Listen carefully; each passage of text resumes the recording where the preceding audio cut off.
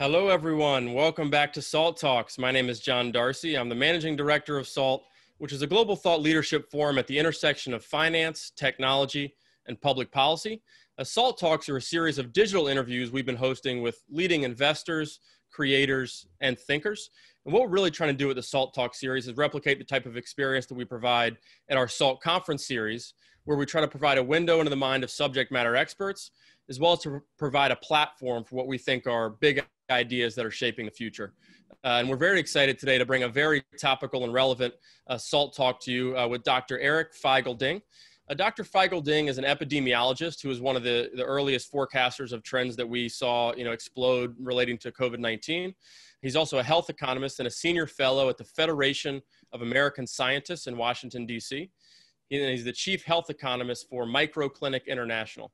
In January of 2020, Dr. Feigl-Ding was recognized in the media as one of the first to alert the public on the pandemic risk of COVID-19. And he's part of FAS's work to stop COVID misinformation and lead communication with the lay public regarding the virus. He was previously a faculty member and a researcher at the Harvard Chan School of Public Health and the Harvard Medical School between 2004 and 2020. Dr. Feigl-Ding's work focuses on the intersection of public health and public policy.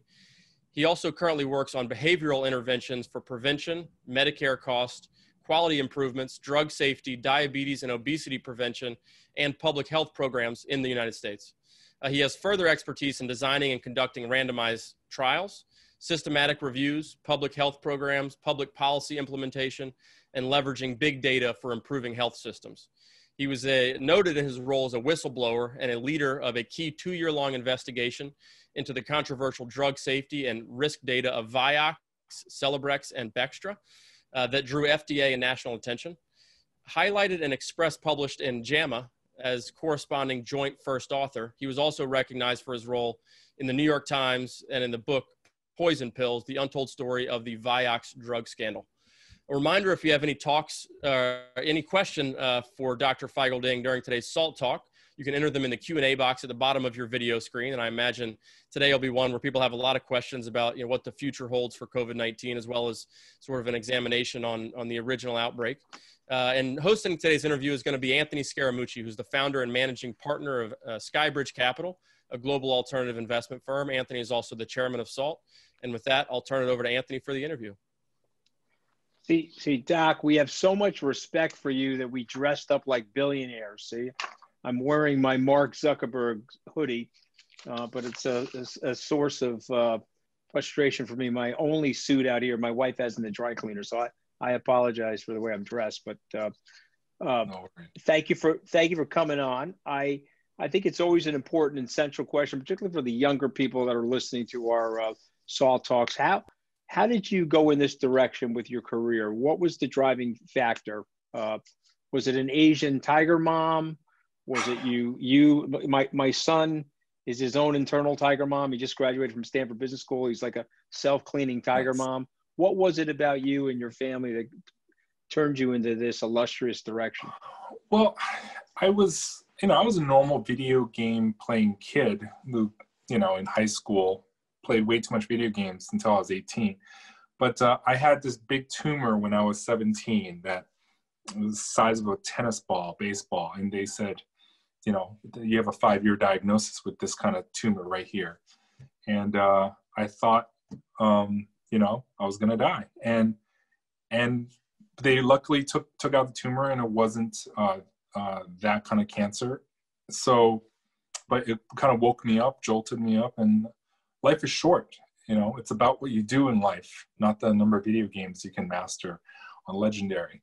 So, and hold on, I got to get my 6-year-old kid in here who's playing Fortnite right now somewhere in the house. I got to get him down here to hear that. But so this is why I love asking this question. So you had a traumatic event, a health scare. How old were you? 18? I was 17. They took out the tumor when I was 17. Yeah. Okay. And how long did it take you to heal from all of that? Well, it was like an open chest. They cut your rib cage apart kind of thing. It took a while, but I could still run. So I started running a month after the surgery. My mom was like, scared pretty living daylights that I was going to fall and crack my rib cage apart again. But no, it was good. I recovered, but couldn't be an astronaut or anything like that I wanted to be originally be. So, but then it sent me in a different direction. So I went into, I was really keen on risk and prevention of things. And that took me to Hopkins. I want to be a doctor, but then I realized, I think epidemiology, predicting risk, because I became obsessed with it when I went to college after my health scare. And from there on, epidemiology, what I fell in love with. I went to medical school too, but then I dropped out because I did a doctorate in epidemiology and another doctorate in nutrition. And you know what? Life's about what you do, not collecting a third doctorate or something like behind your name or anything like that. So, and that's why I became an epidemiologist. Okay, so I love the philosophy. I'm going to take you back to January 20th, 2020, which feels like it's 7 to 10 years ago now. You posted a thread on Twitter, which I think got a lot of fanfare, but at that time, people still really didn't know what was going on, myself included. And it was a pre-publication of a paper on the novel coronavirus, where you said, "Holy Mother of God, the new coronavirus is a 3.8."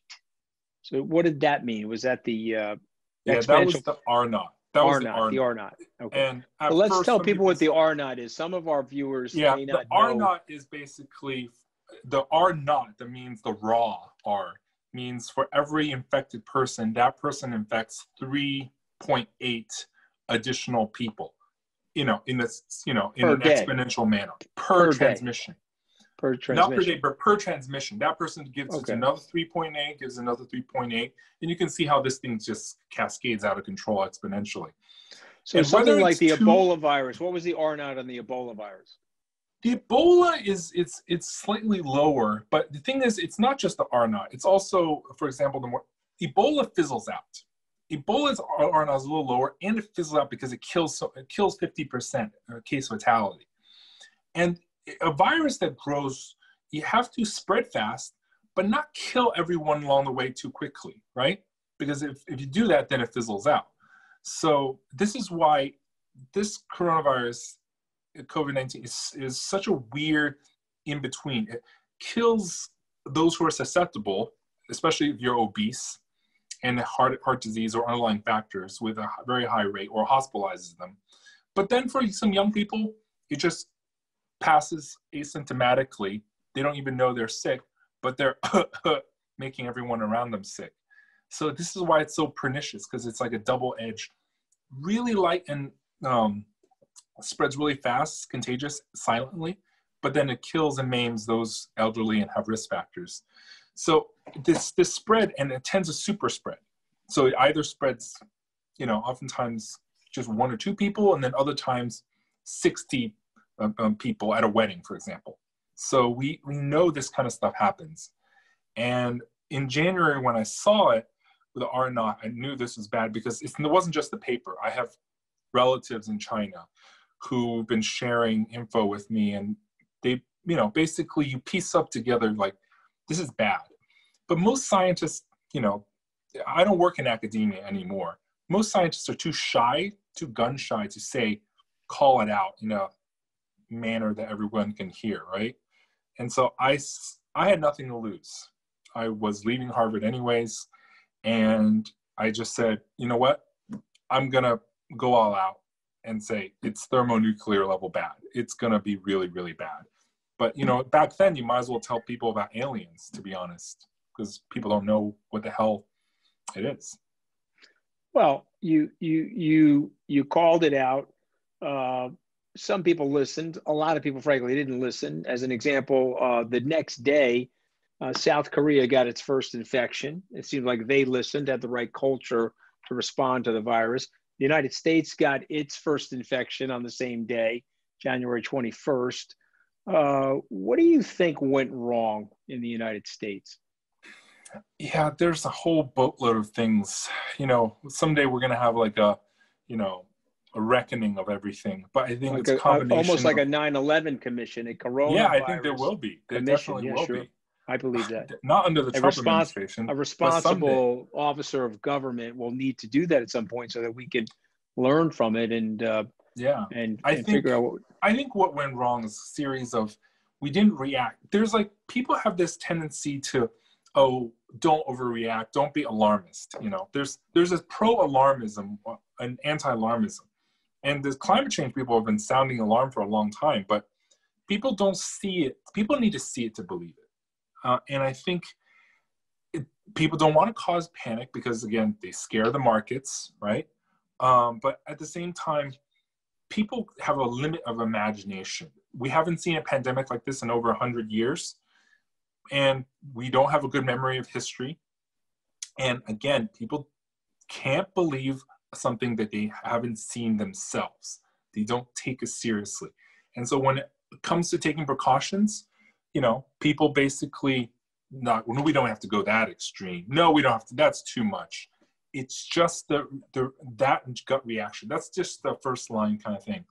But also, you know, obviously testing, we should have tested aggressively. It's not just about how much you test, but how early and you do it and you contact trace. And America is just, you know, we had some lab testing issues, but we also didn't contact trace, right? We didn't do lockdowns fast enough. We didn't do mask wearing early enough. There's so many things that we went wrong at. And so, but at the very minimum, we did not soak into reality fast enough. All right, so they seem to have done that in Europe. They seem to have done that in parts of Asia, and their economies seem to be more open than our economy. Is that fair to say? They are now, but their lockdowns were a lot harsher. You know, Italy lockdowns, you weren't even allowed to go to the park or go outside. In China, Wuhan, the lockdowns were so harsh, you were not even allowed to go outside to go grocery shopping. They would bring the food to your neighborhood little community cluster, and they would, like, you know, tie the food to a pulley to pull it up to your 3rd, 4th, 6th floor apartment. It was just that intense, and no one was allowed out. And they scanned your cell phone SIM cards to make sure you weren't in the hotspot because, you know, we don't believe you if you haven't been to Wuhan. You show us your SIM card. Has it touched a Wuhan SIM card tower? But the thing is, we can't do that here. You know, there is a degree of individuality and freedom, and it's really difficult. And listening to big government, you know, half the country is anti-big government, but, you know, this is what government's for. You know, in times of crisis, coordinating all this kind of things.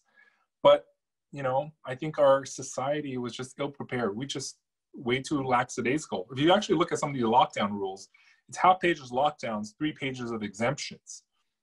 And it's completely different what we did. Let's talk about the disease for a second, because we got a lot of information on the disease, some disinformation. I have friends of mine like Chris Cuomo that are long haulers. They're having a hard time coming back from the disease 100%. So what is the disease actually doing to the body? Is it a respiratory virus, or is it attacking other organs in the body contemporaneous to the respiratory area of our body? Tell us about the disease and your observation and what we're learning from the epidemiologists and from the autopsies, frankly. Yeah, I think it's already showing that it's clearly more than just a respiratory. It's already it has neurological effects, because actually, for example, you know, the classic symptom of you losing your smell, it's actually not because your sensors are dulled. It's actually neurological. It's because of affecting your nervous system. That's actually why you lose your smell, not because your receptors are malfunctioning. And similarly, you have brain fog. There's a lot of people with brain fog long term. So what is brain fog?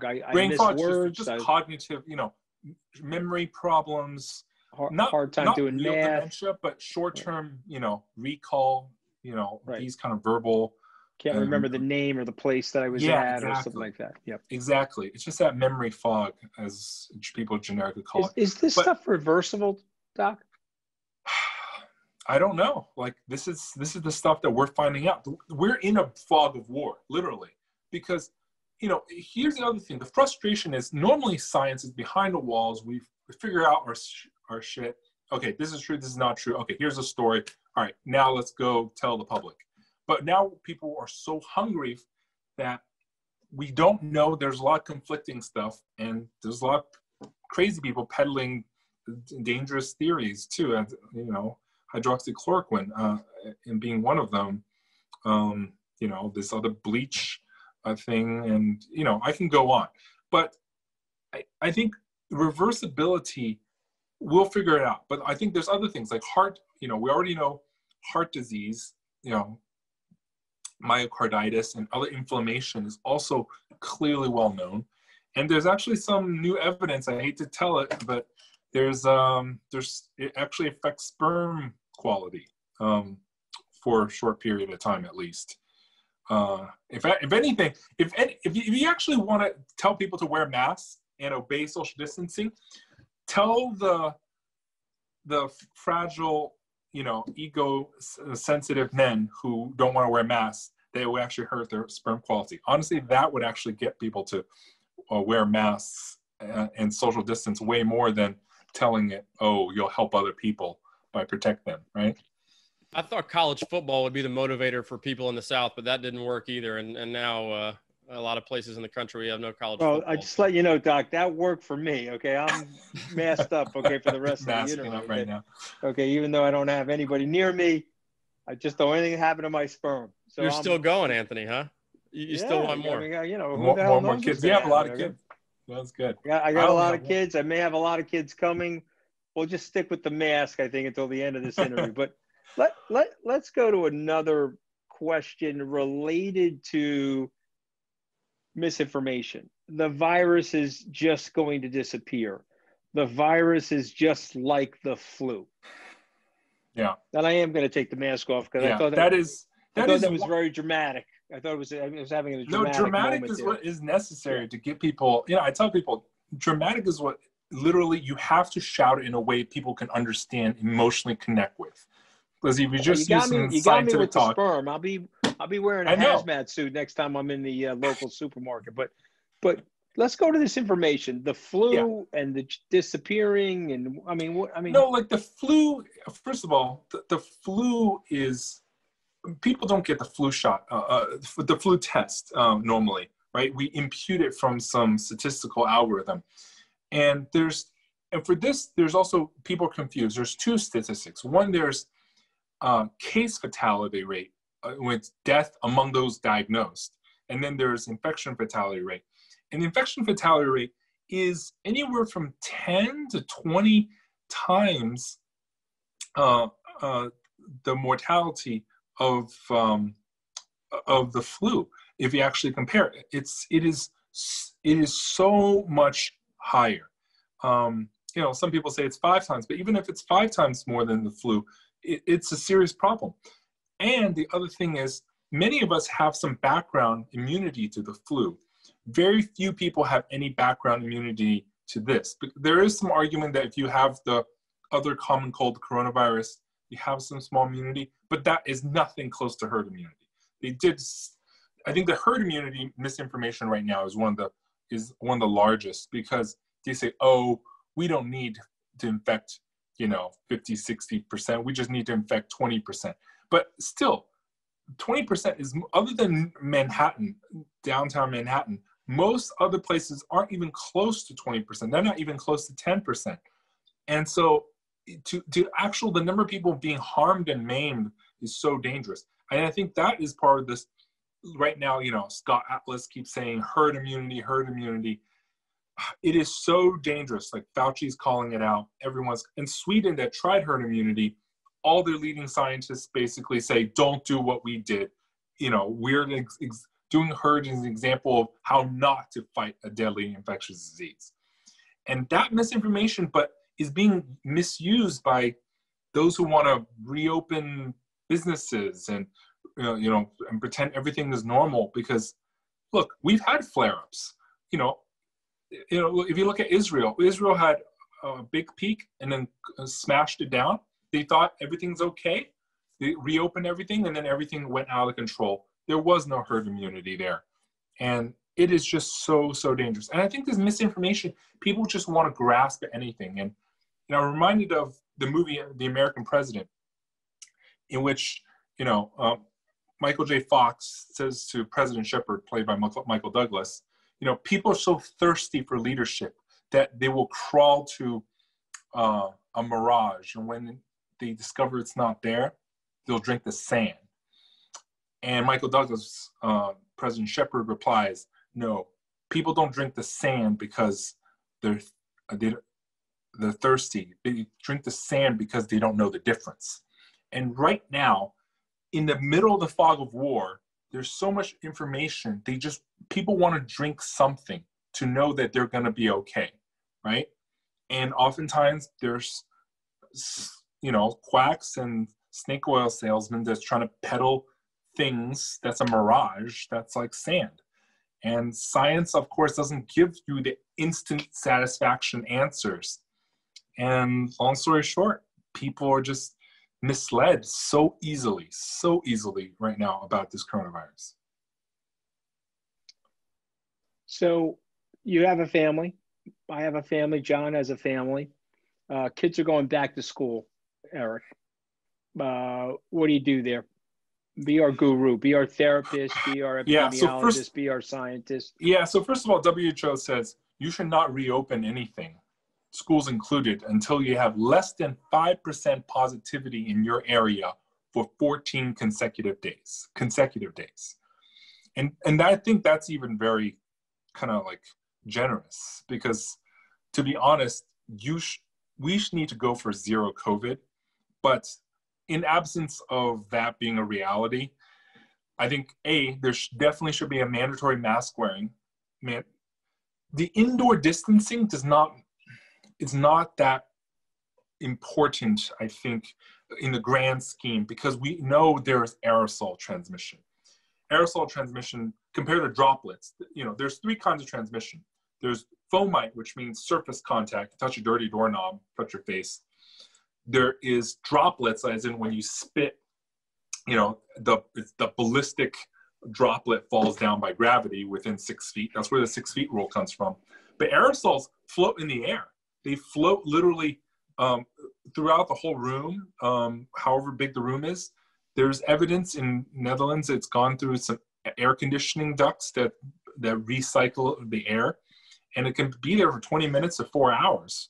So I think ventilation is so key.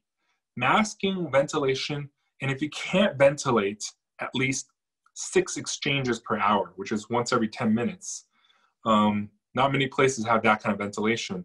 Then you need to use filtration. And if you can't use filtration, you should also add UV in the HVAC system to kill germs whenever you recycle the air. But those problems are, a lot of our schools are outdated. They can't open their windows, and they can't open their windows and doors because the school's anti-shooting security system prevents it. Sure. Right? And which is very double sad with all the gun violence. And some classrooms are inner classrooms, but the thing is, most schools are poorly ventilated.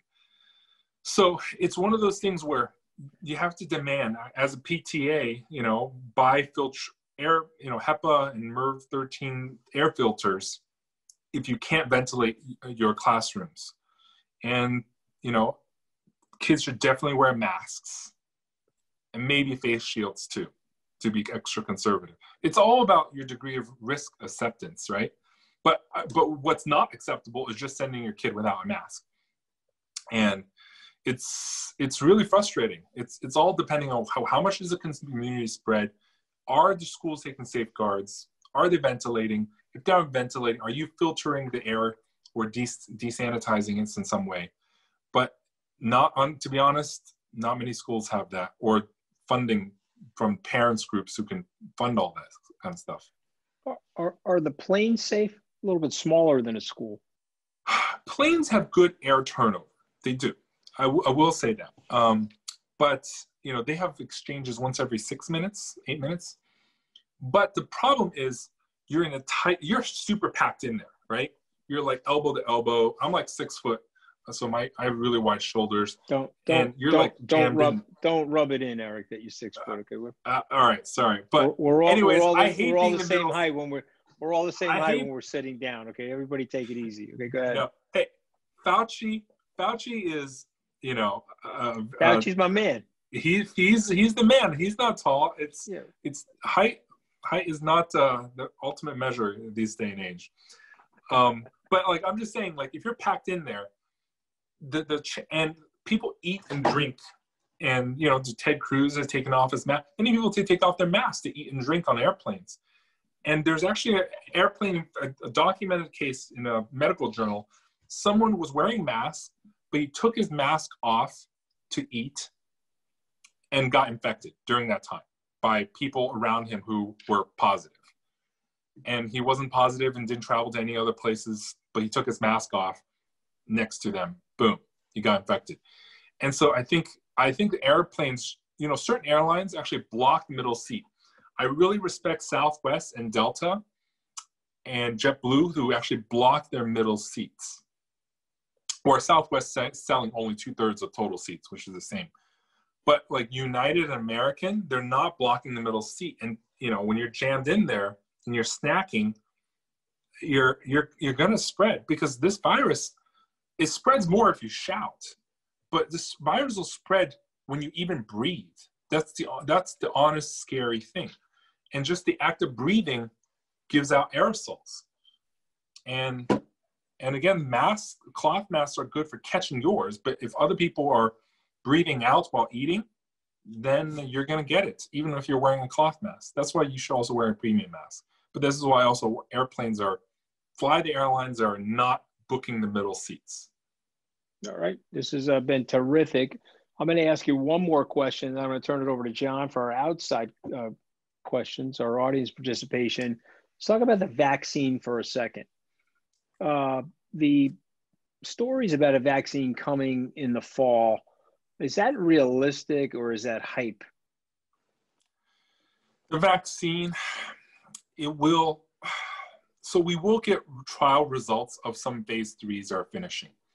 But what I'm worried is that they're going to get an interim peak at the trial halfway through before they finish, because you have to enroll enough people and follow enough amount of time. But they're going to get an interim peak, I bet. And my fear is they're going to emergency use authorize it way too early. Because if you want to truly know whether it's safe and effective, you need to have enough people studied for long enough follow-up time.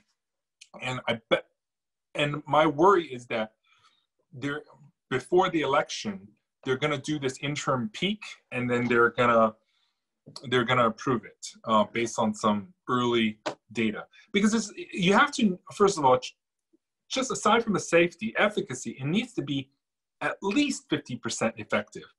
And you have to be sure enough, because every stat has a confidence interval. You have to be 95% sure enough that it's not ineffective, not like 30%, which is crap for a vaccine. So you have to be sure enough. But the thing is, I bet there is going to be a push to approve it, just like hydroxychloroquine was approved, convalescent plasma was approved, remdesivir was approved for wide use, even though the trial wasn't for wide use. They're going to push it through. And I think that's careless and callous. And because if anything, vaccines, you want to convince people to take it, right? But if you push it through, you're going to actually scare more people and scare them off of using it, even when eventually you have all the data to say it's good. Because the fact that communications is really important. If you do something too early, people get too scared. And so even when you do it properly later, they don't trust you anymore, right? And that is my worry. We will get a vaccine, I'm sure, but hopefully in due time after the phase 3 trials are done. But my worry is we're going to get it a pre-approved, emergency approved before it's over, and it's going to create a shit show. All right. Well, I think I would really appreciate the clarity and the factual basis of all the information, Eric. Doctor, thank you. Let me turn it over to John Darcy. I got a bunch of questions here from emails and people posting in the chat, so I think we'll pack our last 15 minutes here. And Dr. Feigelding, thanks again for joining us. This is very timely, and our audience is enjoying it a lot. So the first question is about the World Health Organization. Obviously, Donald Trump is not the first person to criticize the WHO. They didn't get a lot of things. Well, they got a few things wrong in the early part of the pandemic. And there's a lot of people that have criticized their early response to the pandemic, but is pulling out of the WHO the answer? And in a post-WHO world, let's say Donald Trump wins again and serves another 4 years, or we're trying to rebuild another supranational organization to help us combat global pandemics and other public health issues. Were they right to question the WHO and pull out of the WHO? I think I know the answer to that question, but what can we do globally to sort of create a cohesive plan for preventing this type of calamity again that's had so much economic and social negative impact? Yeah. So first of all, I think WHO is an organization that is completely built around trying to help global health. Okay. What people forget is these viruses, they come from, Ebola comes from Africa, MERS came from the Middle East. There's many viruses that could emerge from anywhere. And it's WHO that makes sure that they extinguish it in the far nether reaches of where oftentimes these outbreaks start. And 9 out of 10 times you haven't heard of guinea worms or polio, and they crop up every once in a while because WHO keeps them in check. And if they didn't keep it in check, they would be on your neighborhood door, honestly. But people don't see that, right? Because people, it's kind of like if you build a crosswalk at this dangerous, intersection, and instead of 10 people dying a year and being run over, no one dies. No one's grateful for the crosswalk being there. But WHO is like that. And of course, when they make a blunder, it's very visible. But the 99% of the time in which they actually make sure that Ebola doesn't reach your shores and TB you're not coughing up TB, is because they kept it in check in the far nether reaches of Africa or India or South America. And that's why we don't have Zika brain damaged babies here in the US when we could have easily had it a few years ago. So I think WHO serves a great purpose. Their comms can definitely be improved. And there's a working group to actually reform WHO, because there's definitely going to be a reckoning. But pulling out from it is so dumb, because if you want to change it, and this is a UN organization that is definitely staying around, it's not going to die out. If you need a seat at the table. And this is why I'm saying oftentimes, even with people you disagree with, if you want to change them, you need to engage with them and have a seat at that table with someone you disagree with. And I think U.S. pulling out is stupid. And also just yesterday, they pulled out from WHO's COVAX vaccine consortium, because WHO is working on a whole slew of another dozen or two vaccines. And while U.S. is only committed to like a couple, like half a dozen in warp speed. But it's kind of like an insurance project. If you don't want to join the vaccine group organized at the WHO, you're putting all our eggs on our limited number of vaccines, right? It's a risk. Like during a pandemic, you want to actually get insurance. So I think joining, pulling out WHO, and B, refusing to join the WHO vaccine consortium to share other resources of working vaccines is just stupid in the long run.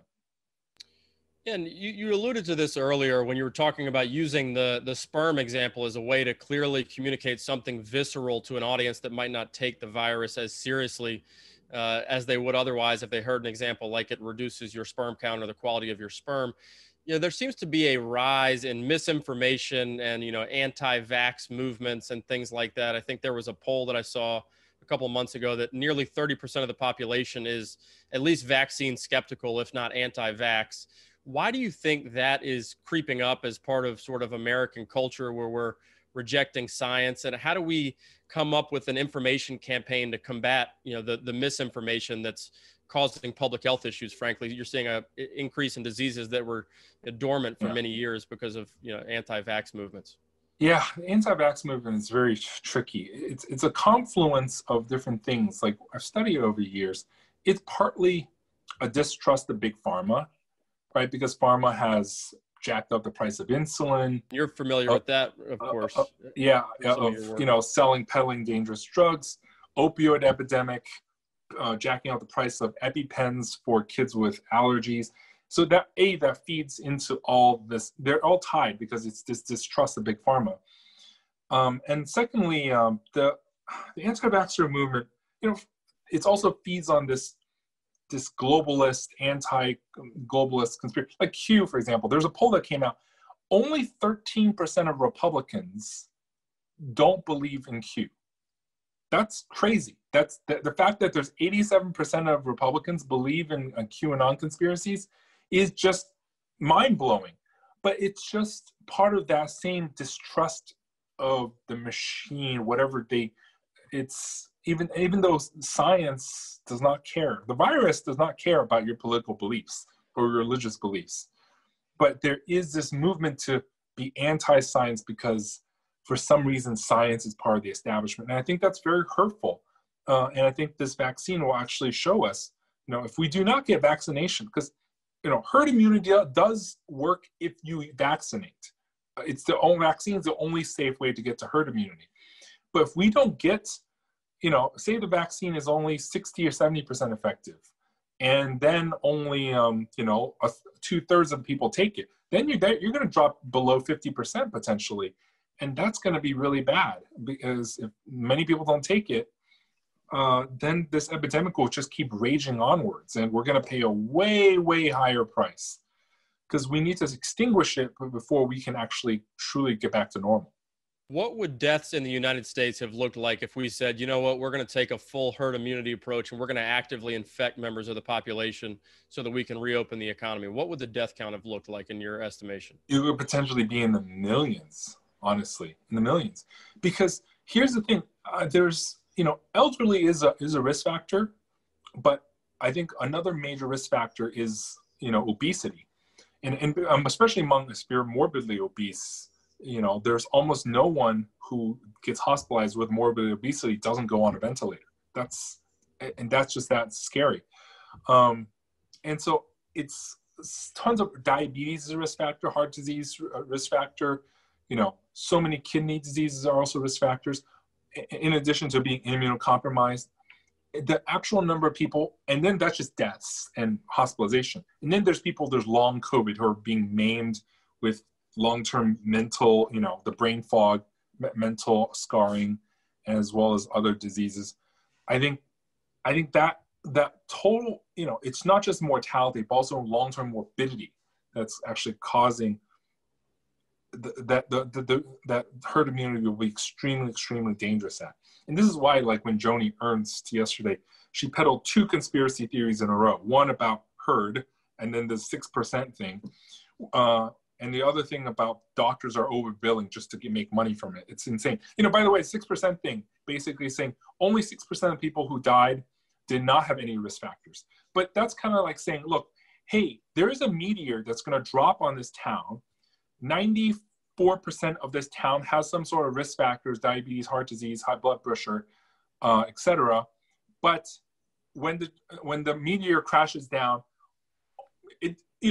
it wasn't the meteor that killed them. It was the risk factors. Something like 40% of Americans have 2 or more chronic diseases. Oh yeah, isn't exactly. That right? 2/3 of Americans have major risk factors, and that's excluding age. If you include age, you're getting close to 80, 90%.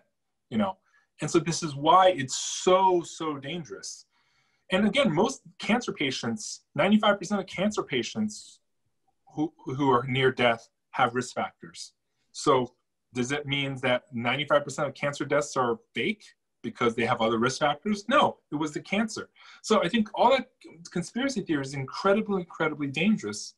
And if we have sitting members of Congress like Iowa Senator Joni Ernst peddling it, it's ludicrous. And Iowa right now, by the way, is having one of the worst epidemics. Their mortality is soaring. Their cases per capita is one of the highest in the country. I think it's top 3 right now. It's just, this is why these conspiracy theories are dangerous, because it tells people to be complacent. They're going to keep spreading it. Maybe a young person catches it at the beginning, or a kid, or at school. But you know what? They're going to spread it to mommy and daddy or grandparents. Again, 8 or 9 out of 10 people actually have risk factors. And you can't quarantine a kid from the rest of the family. That just doesn't work. Right. So that's why it's incredibly dangerous. What about reinfection? So it's still sort of under dispute about the idea of reinfection. There was a patient in Hong Kong who showed asymptomatic reinfection. There was a Nevada patient who ended up in the hospital when his first infection was far more mild. Are people getting reinfected? What's the early data on that? And how does that impact what the long-term benefits of the vaccine will be? Yeah, so these are good two separate questions. First of all, about the reinfection, we've known about it's possible for a while, but from anecdotal reports. But to prove it, you needed to actually have this Hong Kong and Reno, Nevada example in which they had a sample of the original virus and a sample of the new virus, and they compared the genome, the RNA of the virus, and the virus are completely different. So that we know that, for example, that it's a different virus as opposed to the virus just being dormant in your body. And, as you pointed out, the Hong Kong one the second infection was asymptomatic, but the Reno one, the second time the guy got infected, he got hospitalized for quite a while. So we don't know how common it is because it's really hard to do this double virus genome RNA test. But it's definitely possible, but I think it's probably not the case most of the time. Most of the time, most of the people do have some sort of immunity or crossover immunity. Just like people, like if you were previously infected by a common cold coronavirus type, you have partial immunity to this. But it shows that it's not guaranteed, right? And this is why, I think for the vaccine, though, it's not a likely worry because the vaccine targets, there's different versions. This is why we need to pool vaccines because there's not just one single vaccine. There's some that's attenuated or actually inactivated. Some, they put it into the mRNA, put it into another virus particle to carry it. And then basically they want you to learn. It's a virus training program. That's what a vaccine is. And there's different training programs to train your body. So I think this is why we need, even if one vaccine is less than perfect, say it's, the measles vaccine is great, 98%, but most vaccines oftentimes are less than 98%. Even if it's not perfect, we need to put our eggs in more baskets. This reinfection thing just teaches us this vaccine could be better short-term, this vaccine could be better long-term. And this is why we, not joining the WHO vaccine consortium, which has way more vaccines in their consortium than our Warp Speed program, is kind of stupid. We need to actually consider and try all the different vaccines to see which one is the best long-term. And hopefully, this virus is not a fast mutator. It's not like the flu. The flu has this fast recombination system. This one it's slow mutator. So we're hopeful that it will have lasting effects, but we need to put our eggs in more baskets, as any investor would know. So I want to talk about Sweden for a minute before we wrap up. We've had a few questions about that, and there's been a lot of hand-wringing over the Sweden approach, which is to allow more free movement in the economy, keep the economy relatively open. But as you alluded to earlier, Sweden has suffered similar health problems, if not worse, than neighboring countries and other countries around the world. And they also have not been immune to the economic impacts of the virus, which sort of goes to show that the slump in the economy is not a matter of the economy being closed. It's a matter of people not wanting to go out when they could be potentially infected by a deadly disease. Could you talk more about exactly what the results are of that experiment were in Sweden and what we learned from that? Yeah, well, the Swedish experiment is not a scientific experiment. It's more like a social, laissez-faire policy. Sweden, if you look at the curves, had enormous infection. And Sweden used to be the same country as Norway, by the way. They split decades ago. But if you look at Swedish versus Finland, to the east, Norway to the west, Denmark to the direct south on a bridge, all its Nordic Scandinavian neighbors did exponentially better in terms of cases and mortality. Swedish mortality is finally going down a little bit, but it's been really, really bad and cumulative, much worse. And their economy is actually no better. And again, you are right. It's the demand. It's not the business closing per se. It's that people are scared. And this is why the best analogy is Jurassic Park. If you reopen Jurassic Park with velociraptors still roaming around, people are not wanting to come back to Jurassic Park. Even if you say the park is open, we have tasers. No, just because you have tasers and we have distancing masks and shields, people are not going to come to your park. And that's the underlying thing. Until we get this under control, the demand is not going to come back. And demand is not just like, cash demand in terms of, cash on hand and the marginal propensity to consume on a macro scale.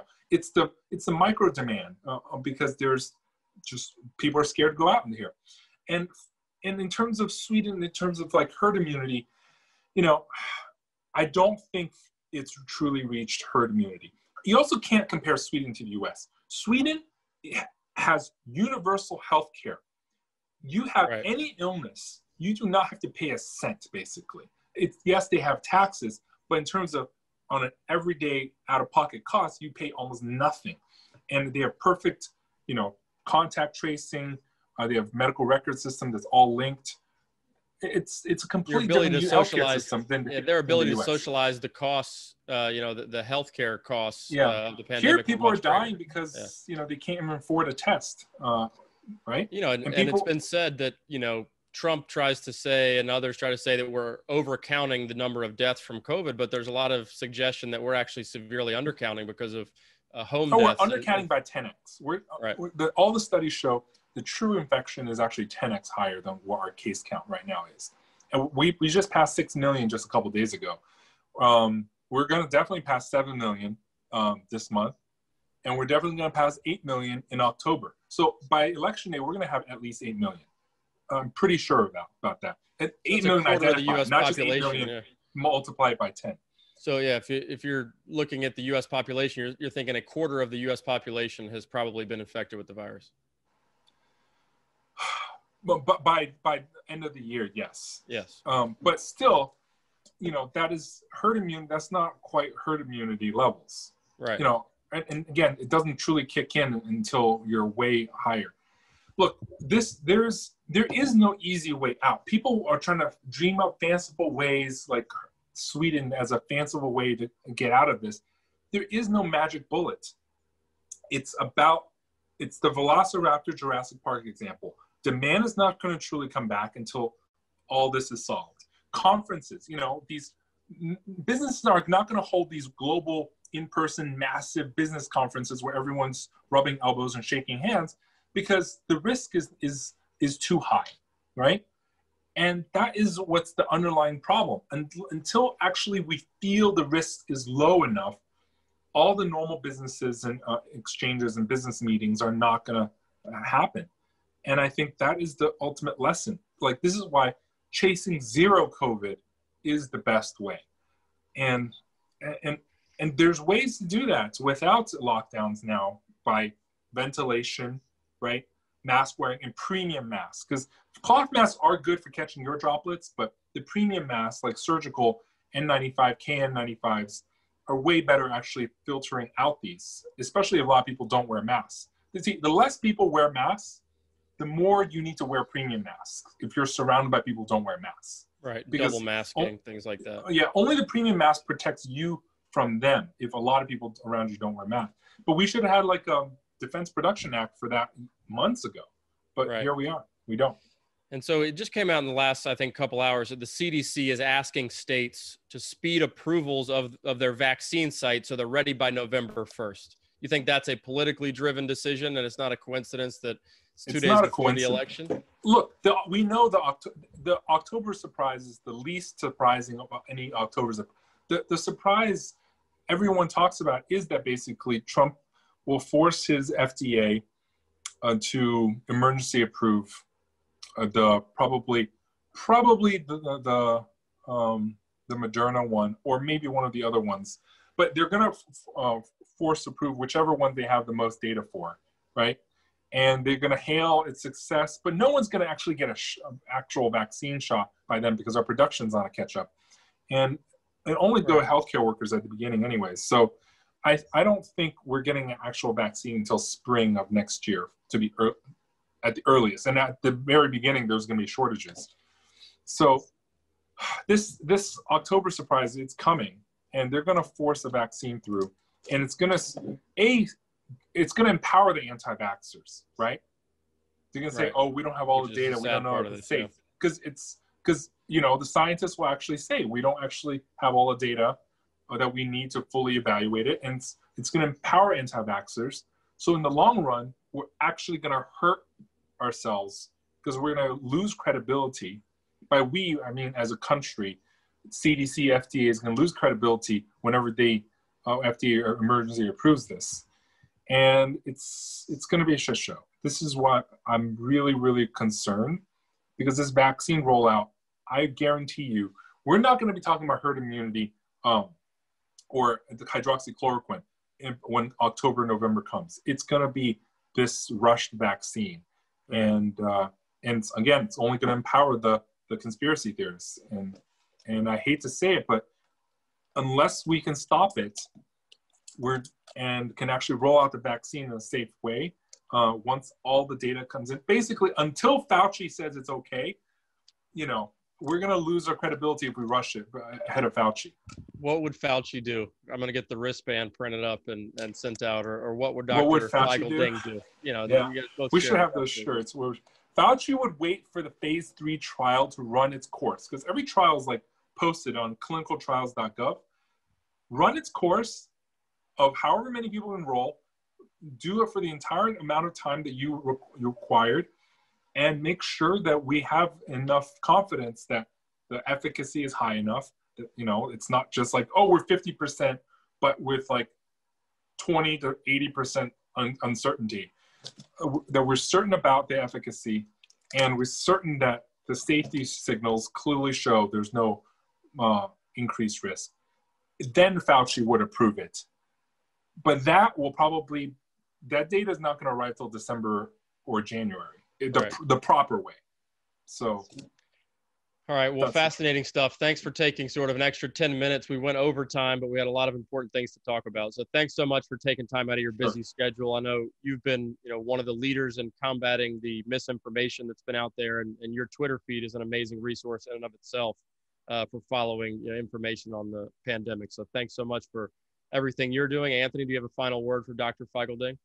No, just for our general population, wear, on all seriousness, wear the mask, keep your family safe, listen to the scientists and listen to the facts, and we'll all be safer and healthier. Doc, thanks so much. Hopefully we can have you back at the end of the year and talk a little more about where you think things are going to set up for 2021. Sure, absolutely. Stay safe, everyone. Wish you all the best.